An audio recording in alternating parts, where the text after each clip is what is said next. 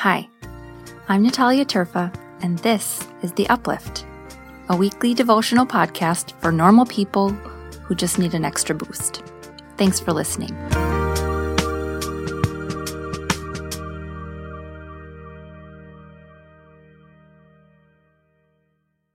Hey, Uplifters, our verse this week is from Jeremiah, the 7th chapter, verse 11. You know, I too am watching, says the Lord. Okay, I know Jeremiah isn't talking about Santa here, but this time of year, we can make assumptions about what it means that God is watching, right? You better not shout, you better not cry, you better not pout, I'm telling you why. So does it mean the same thing as Santa knowing when you're good or bad, that God is watching?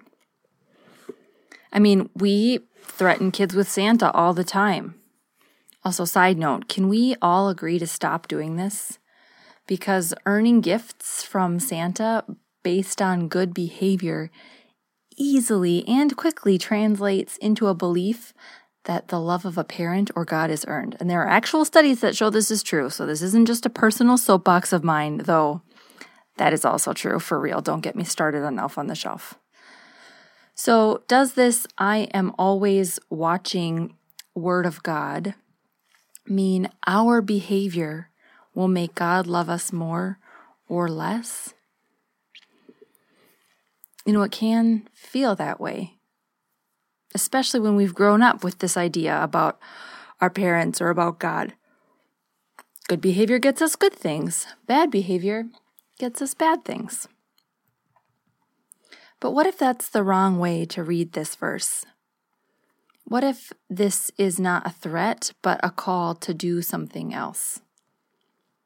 What if this is a reminder, not that God is watching so you'd better not shout or cry, but that God is watching, and that should compel us to a higher standard?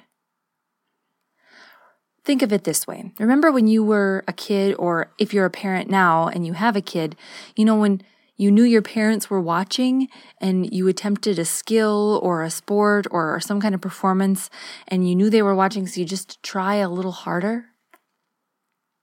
Not because you're earning their love, but because of their love? Oh, maybe it wasn't a parent, maybe it was a friend or a loved one or even like a crush you had, right? Watching wasn't a threat. It made you strive to be better.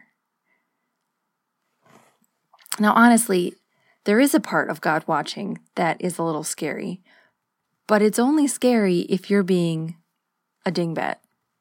In this part of Jeremiah, God says, you are ignoring the widow and the orphan, and you are oppressing the alien. You are lying and cheating and killing, and then you have the nerve to come in and stand in the temple and think you're safe. You are not safe. I am watching you all the time, not just when you're in the temple. Yeah, it can be so harsh to read this text.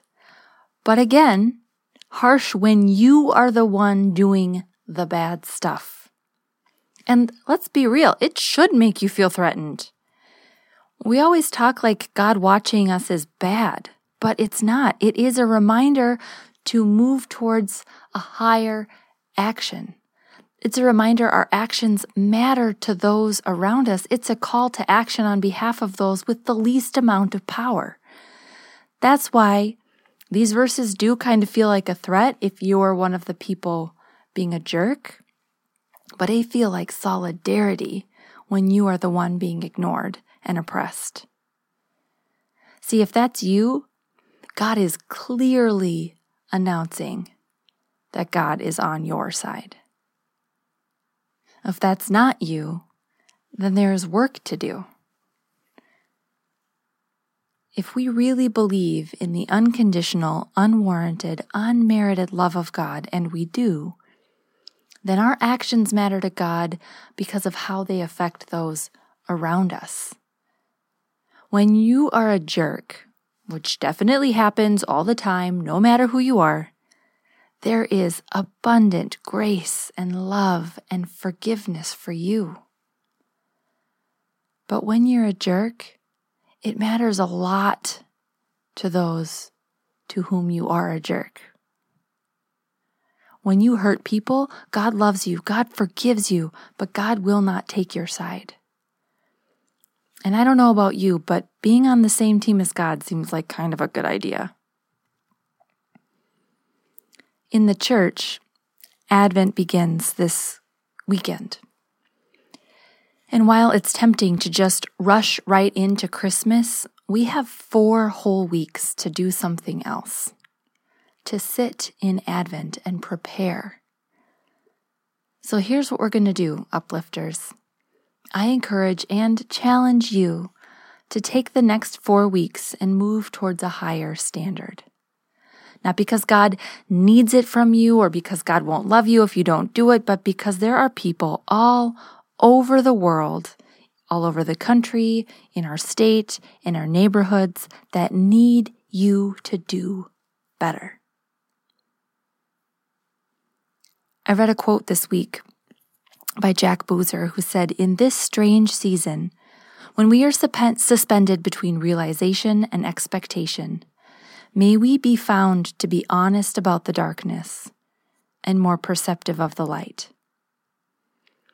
When we are honest about the darkness, then the light matters more. It does more, and we see it more. So let's spend this time being honest about the darkness and then going there to bring the light.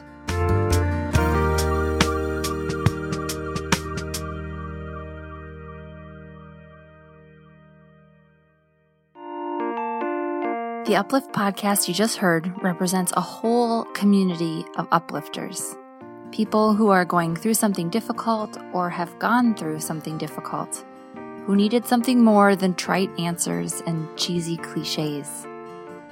This community now includes you.